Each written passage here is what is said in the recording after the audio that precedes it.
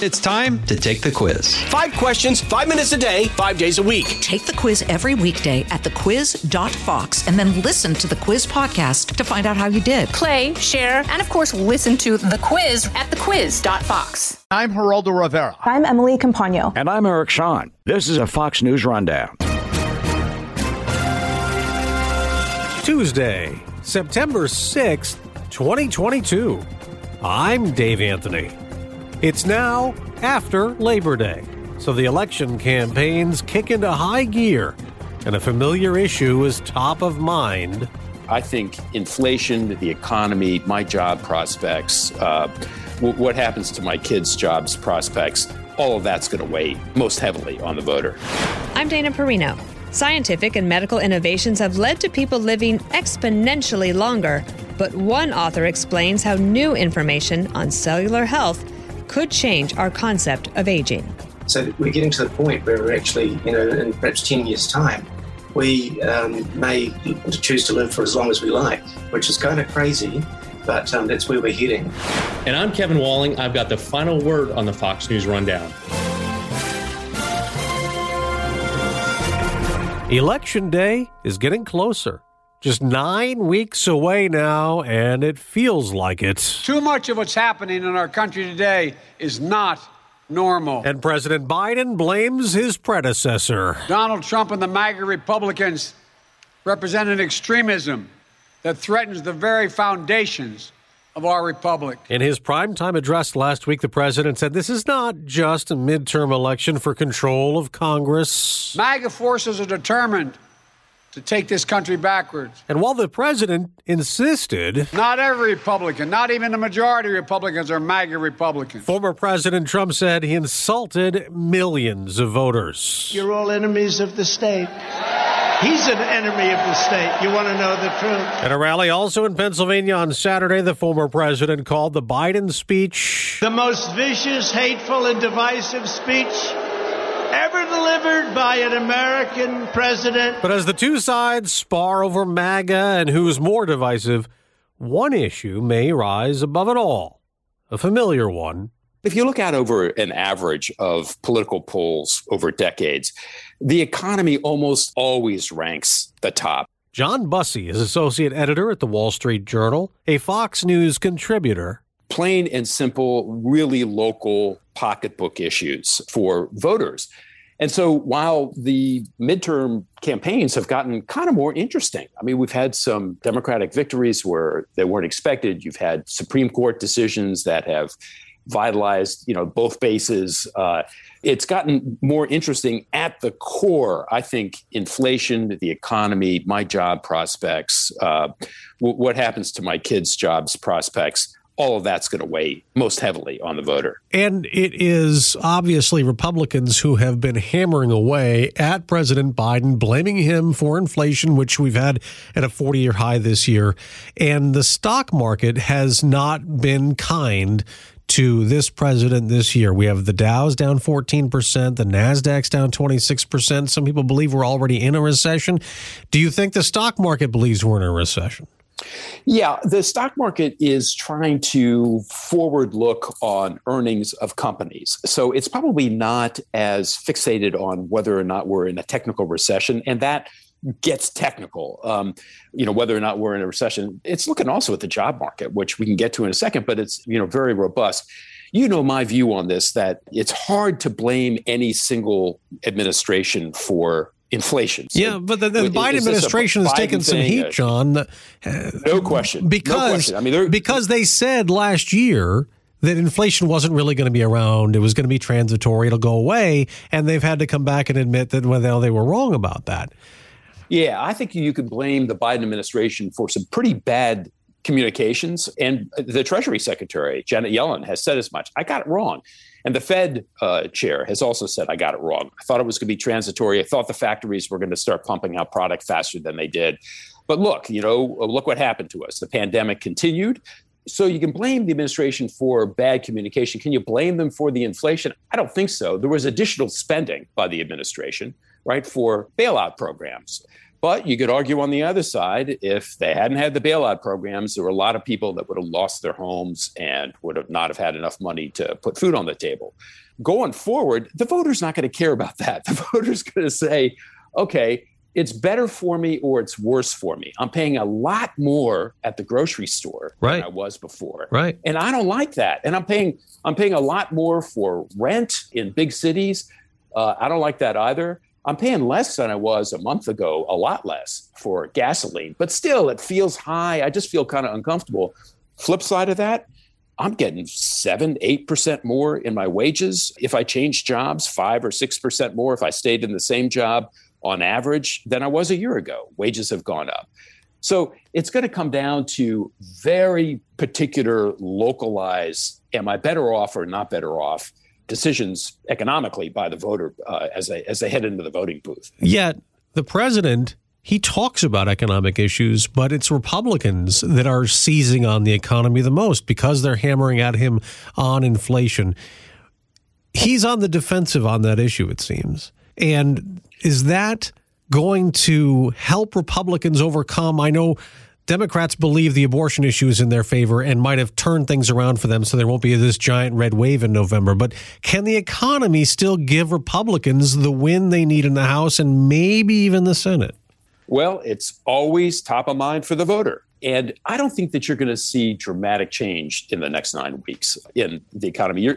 You're seeing just the beginning of the jobs reports, which are coming in pretty strong still. You know, you're kind of wishing for bad news in some ways, but you don't want the bad news. There was a decline in jobs in August, right? It went from 526,000 in July to 318,000 in August.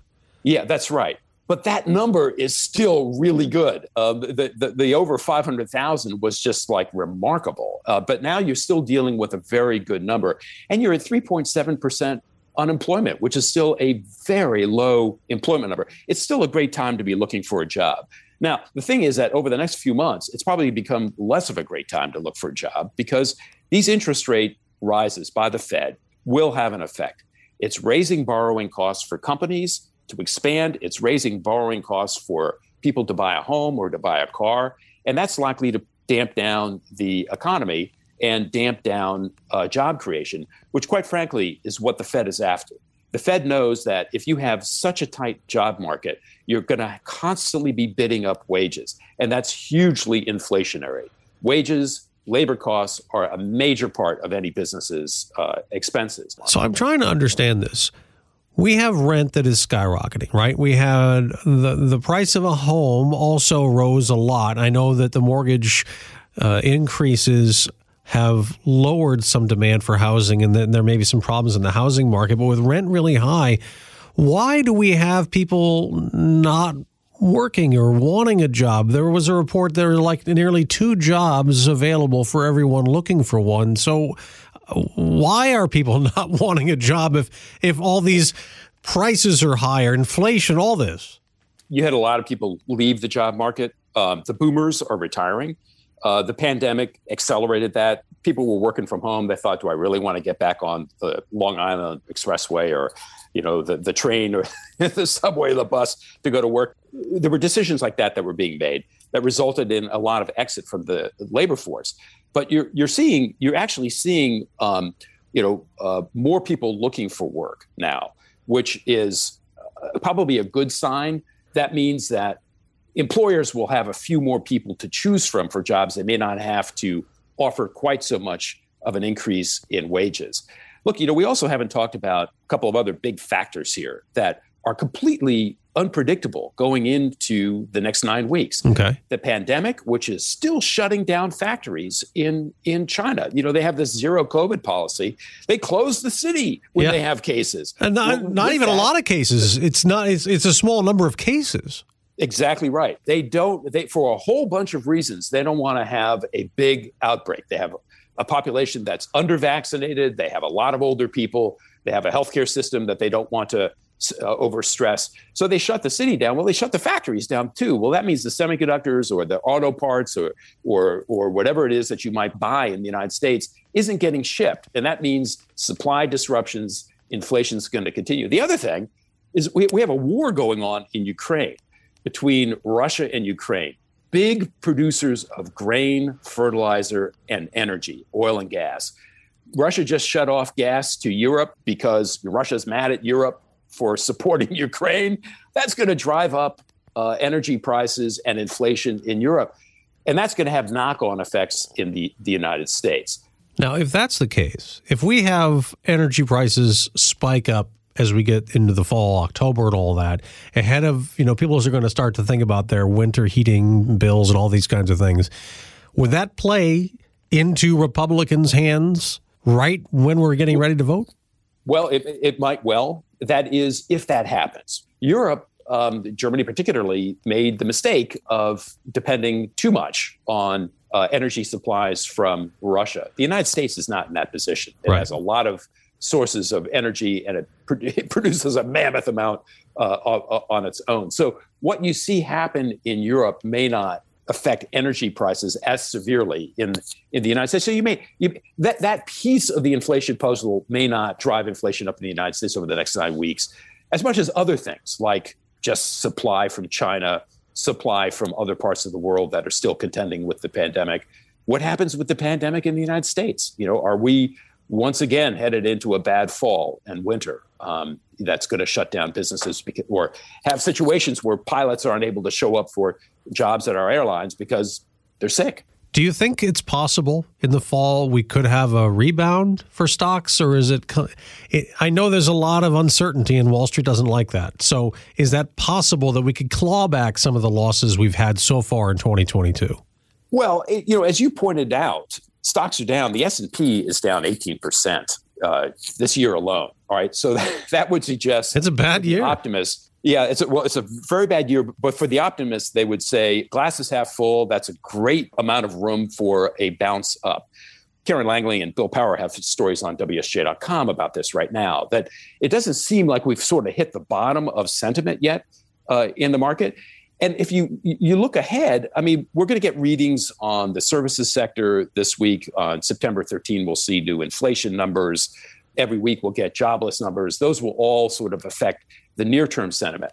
But the macro forces here, a Fed inclined to raise rates, not talking about 0.25%. The debate is between 0.5% or 0.75% for the next Fed meeting. That's a pretty substantial. And that shows that the Fed's still quite worried about inflation. That's going to weigh heavily on stocks. Hard to imagine that there's this really sweet Cinderella-like moment where you're going to have inflation beginning to moderate, the job market stays strong, and the economy not affected by a Fed who suddenly changes his mind and starts easing. It's just hard to imagine that happening. John Bussey, associate editor at the Wall Street Journal, Fox News contributor. Good to talk to you. Thanks, John. My pleasure.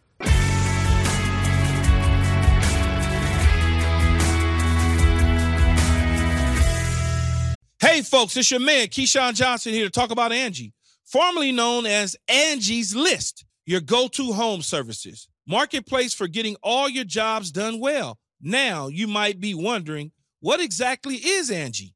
Well, let me tell you, it's the nation's largest home services marketplace, connecting over 150 million homeowners with skilled professionals to tackle any project, big or small. As a homeowner myself, I always have things I want to work on for my house, whether it's general home renovations or fun projects like putting in a pool. With over 200,000 pros in their network, Angie makes it a breeze to research, compare, and hire pros, ensuring every job is done well. Whether you're fixing a leaky faucet or planning a full kitchen renovation, Angie's got your back. And get this, folks. Angie's pros aren't just any old contractors. They're your neighbors, often running small businesses right in your community. Plus, they've been rated and reviewed by others in your area. So you know you're getting quality service. So why stress over home projects when you can turn to Angie? From finding the best price to scheduling a pro at your convenience, Angie's got you covered every step of the way. So get started today at Angie.com. That's Angie.com, or download the app today to get started on getting all your jobs done. That's Angie, your trusted ally in home services. This is Kevin Walling with your Fox News commentary coming up. After decades of innovation in medicine and technology, human beings are living longer. Most people are living past the age of 60. In fact, the World Health Organization estimates that by 2030, 1 in 6 people in the world will be 60 or over. With greater longevity comes a whole host of issues, ranging from hearing loss and muscle pain to heart attack, cancer, and dementia. This fact has certainly caught the attention of influential people around the world. Amazon's Jeff Bezos, Google founders Sergey Brin and Larry Page, and even Peter Thiel. Each of them have invested in entrepreneurial endeavors aimed at beating back the negative impacts of aging. But many of these companies have a long way to go before they can deliver on lengthening the lifespan of humans. But some medical minds have been researching this topic for years and have written extensively about valuable strategies we can use right now to live longer. It's about aging proactively and consciously, and we know how to do that now. Greg McPherson is a biotechnologist, cellular health expert, and author of Harnessing the 9 Hallmarks of Aging. We understand more and more how our cells are aging, and when we look after ourselves, then we age a whole bunch better. The book was really about distilling a paper that came out in a journal called Cell, and it's about deciphering all that science and giving people a really easy way to just get all of the insights from that paper so they age better. There are parts of the book that I found just a little bit difficult for someone who's not a scientist. I had to look up some of the words, but everything is in here. You explain some of these things, but just for the broader audience at home, when you talk about the excitement that is surrounding the academia around aging, you must be super excited, because the way that I read this towards the end is that our knowledge of biology is leading us to quite an interesting place. So what would if all of us were to get on board and to do all of these things, what could we see in the future in terms of health for humans worldwide? It's such a good question, and it is so exciting because we are the first generation of humans that are really starting to understand aging at a cellular level. And once we understand that aging, then we've got a chance to actually intervene and do things, and informs our lifestyle essentially on what we can do. But also we can take different treatments, which will mean that we can start to live a whole bunch longer.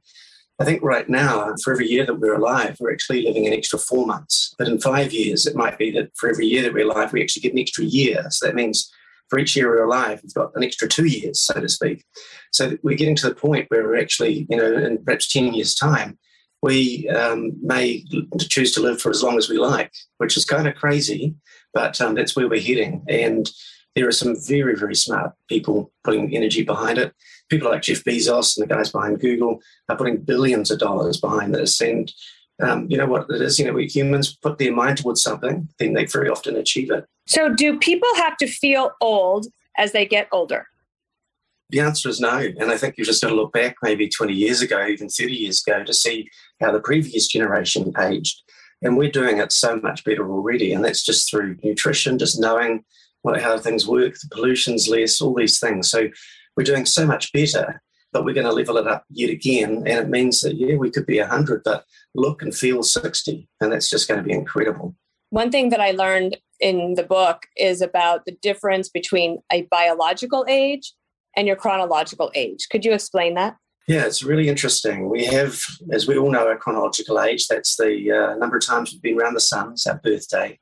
But we have a biological age, and this is the age that our cells are acting. And that can be really different than our chronological age. So, we all know people in their 80s that bound up mountains and have heaps of energy. And if you look inside their cells, you'll see that their cells are actually acting a lot younger than people in their usual age group. But scientists have recently worked out that there's a particular clock that ticks away, and you can measure that. And so you can actually get a sense of how old your cells are actually acting. And what's really exciting about that is people have discovered that you can do things to change your biological age. And that's really what we're talking about here in the book.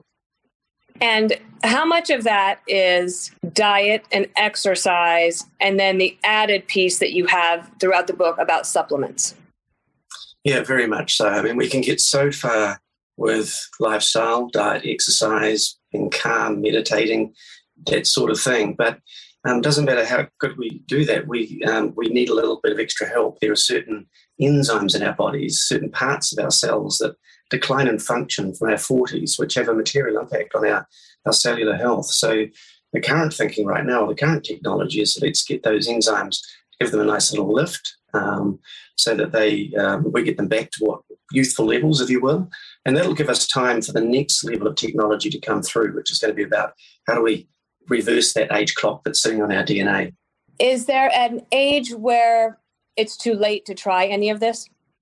Not at all, no. There's some really interesting research. There's a drug called rapamycin, which is a drug which is typically used by people who have an organ transplant, and it's designed to manage your immune system so your body doesn't reject the kidney. But not so long ago, scientists worked out that if you took it in a particular way, it actually slowed the aging process down and actually reversed it. And it's done that in just about every animal that's been tested on, and humans trials are happening now. But it was really interesting. You could take it at 40 or 60 or even 80 and get benefits from it. So absolutely never too late. So let me ask you about your background, because you have a background as a pharmacist, as I understand. So how much has that informed how you look at this new science today? Quite a significant amount, Dana. And the reason for that is, when I wrote the book about the 9 hallmarks of aging, and a hallmark is a cause of aging, and in particular, there's 9 of them and they occur inside our cells. But I didn't see just the hallmarks. My pharmacy brain went, wait a second, these are 9 targets that we can actually intervene with and change to slow the aging process down. And that's what got me so excited about it, because this is something that we will be able to learn to do, and there is huge progress already. In your research, have you come to some conclusions, either on your own or evidence-based, I guess, in terms of research, of why there tends to be an increase of cancer and dementia that's very prevalent in the United States? Is there a particular reason why? I think my pet theory is around our lifestyle and our diet. So we need to move and exercise, and that's so important. And just by exercising, you trigger all sorts of healthy pathways in your body which prevent cancer. But we're also having the Western diet of high sugar and high carbohydrates. And these also have a material impact on overloading and stressing our cells. And when we consistently stress our cells, just means there's more chance of something breaking and something like cancer occurring. So, these are things that are quite clear now. And I think that's America and New Zealand and many parts of the world, it's one of the issues we're dealing with. When you say exercise, how much exercise? What kind of exercise? Yeah, like even half an hour of walking a day or even 10 minutes, just something is good. So whatever you're doing, and just add a little bit, but half an hour is optimal. I'm doing it every day. But the actual key thing is, how do we build movement into our lives? So do we take the stairs? Do we jump up and change the channel? What do we do that's consciously just making sure that we're standing up? Let's do walking meetings. Let's stand up at our desk. These are things that actually are really small, but they compound and have massive impact later in our lives. I wondered if you could tell people a little bit about blue zones. I listened to a podcast not too long ago about blue zones. I ended up buying one of the cookbooks because I really liked some of the recipes in it. But I was fascinated by these certain areas in the world where people have amazing longevity, not much disease. What are they doing there that others might be able to put into their own lives? Yeah, so their secret sauce comes down to having a plant-based diet. It's shown to be very, very good for longevity. It's not to say they don't have the occasional piece of fish or steak, so it's still part of it, but that's predominantly there. They have their biggest meal in the morning, and that's shown recently to have your intermittent fasting, but having your big meal in the morning actually is you get most significant benefits. As I mentioned earlier, they exercise and build movement into their day. And then they're also very sociable animals. So they have great social networks, which is so important. I think this is something which we've kind of neglected as we've all gone and jumped into our apartments over the last couple of years. But, social is key on so many different levels. And then they also have a philosophy which is either faith-based or community-based. So there's sort of a belief in a bigger it's not just about them, so to speak. So, and the blue zones are in 5 places around the world, and these people do literally age better than the rest of us. How much does having a positive mindset affect either how you feel about your age or your actual aging process? It has a massive effect on both. So you, if you age positively, you live longer. It's just a known thing. But also, if being positive actually has a material impact on your cells. So you have these little tips on the end of your DNA called telomeres, and when you're stressed, they shorten faster. So if you're positive and you're managing your stress well, you have actual material, visibly positive effect on your cells. Tell us where we can get your book. It's called Harnessing the 9 Hallmarks of Aging to Live Your Healthiest Life. Where we can find your book and what's next in your pursuit of study on aging and helping us all to have better cellular health. So just jump onto Amazon. We're there. If you just dial up Harnessing the 9 Hallmarks of Aging, you'll find my book. And what's next? Well, as part of building and writing this book, I formed a company called SAW Laboratories, and we're developing supplements that help you age better. And right now we're in the middle of clinical trials to validate that. It's quite exciting. How long does it take for somebody to see an effect or a result if they were to start to do some of these things? You can see, depending on the sensitivity of the tests that you're working with, but you can see benefit within 3 months. Our trial, we're testing at 3 months, 6 months, and 12 months, just to get a good, clear view of exactly what's happening. Well, it's great. And we've appreciated your time, and we love your accent, and we hope that we get to talk to you again. Thank you so much. Thanks, Dana. I appreciate the opportunity to talk with you.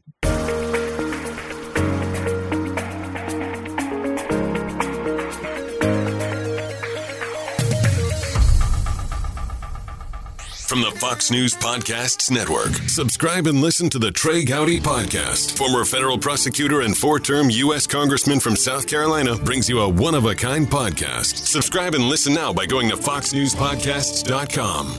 Subscribe to this podcast at foxnewspodcasts.com. It's time for your Fox News commentary. Kevin Walling.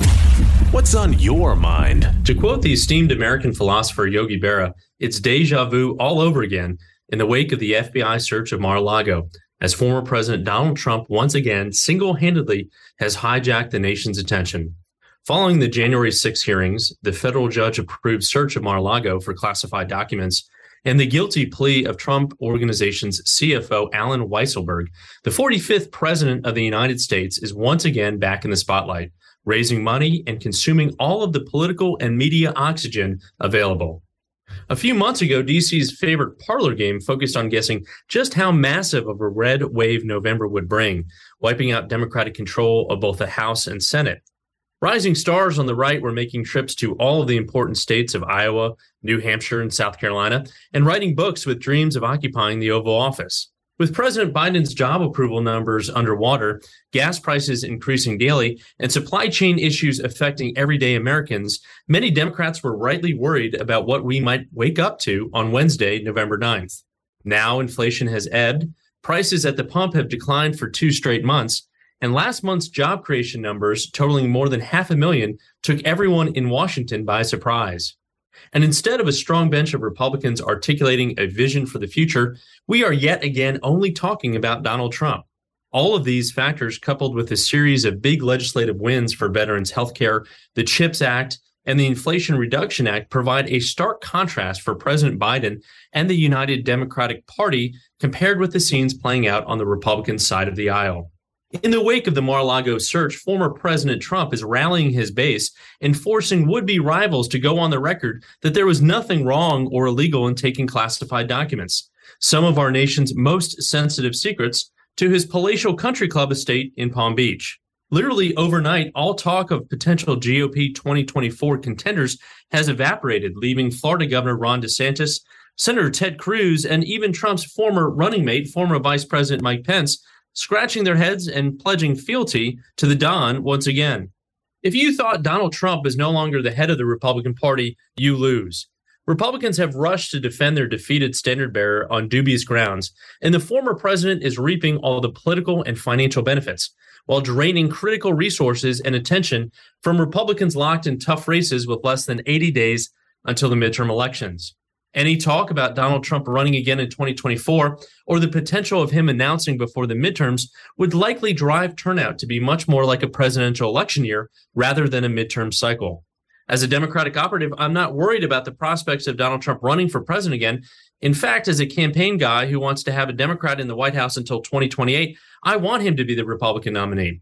By taking up all the oxygen and raising money for himself, while GOP Senate challengers drop in the polls, it's clear the Mar-a-Lago raid winners are Donald Trump and Democratic prospects in November. This is Kevin Walling. You've been listening to the Fox News Rundown. Stay up to date by subscribing to this podcast at foxnewspodcasts.com. And for up-to-the-minute news, go to foxnews.com. Did you hear the news? Now you can. With instant updates from Fox News for Amazon Alexa. Just say, Alexa, play news from Fox. In Fox News. It's the latest when you need it, on demand, from Fox News and Amazon Alexa. From the Fox News Podcasts Network, subscribe and listen to the Trey Gowdy Podcast. Former federal prosecutor and 4-term U.S. Congressman from South Carolina brings you a one-of-a-kind podcast. Subscribe and listen now by going to foxnewspodcasts.com.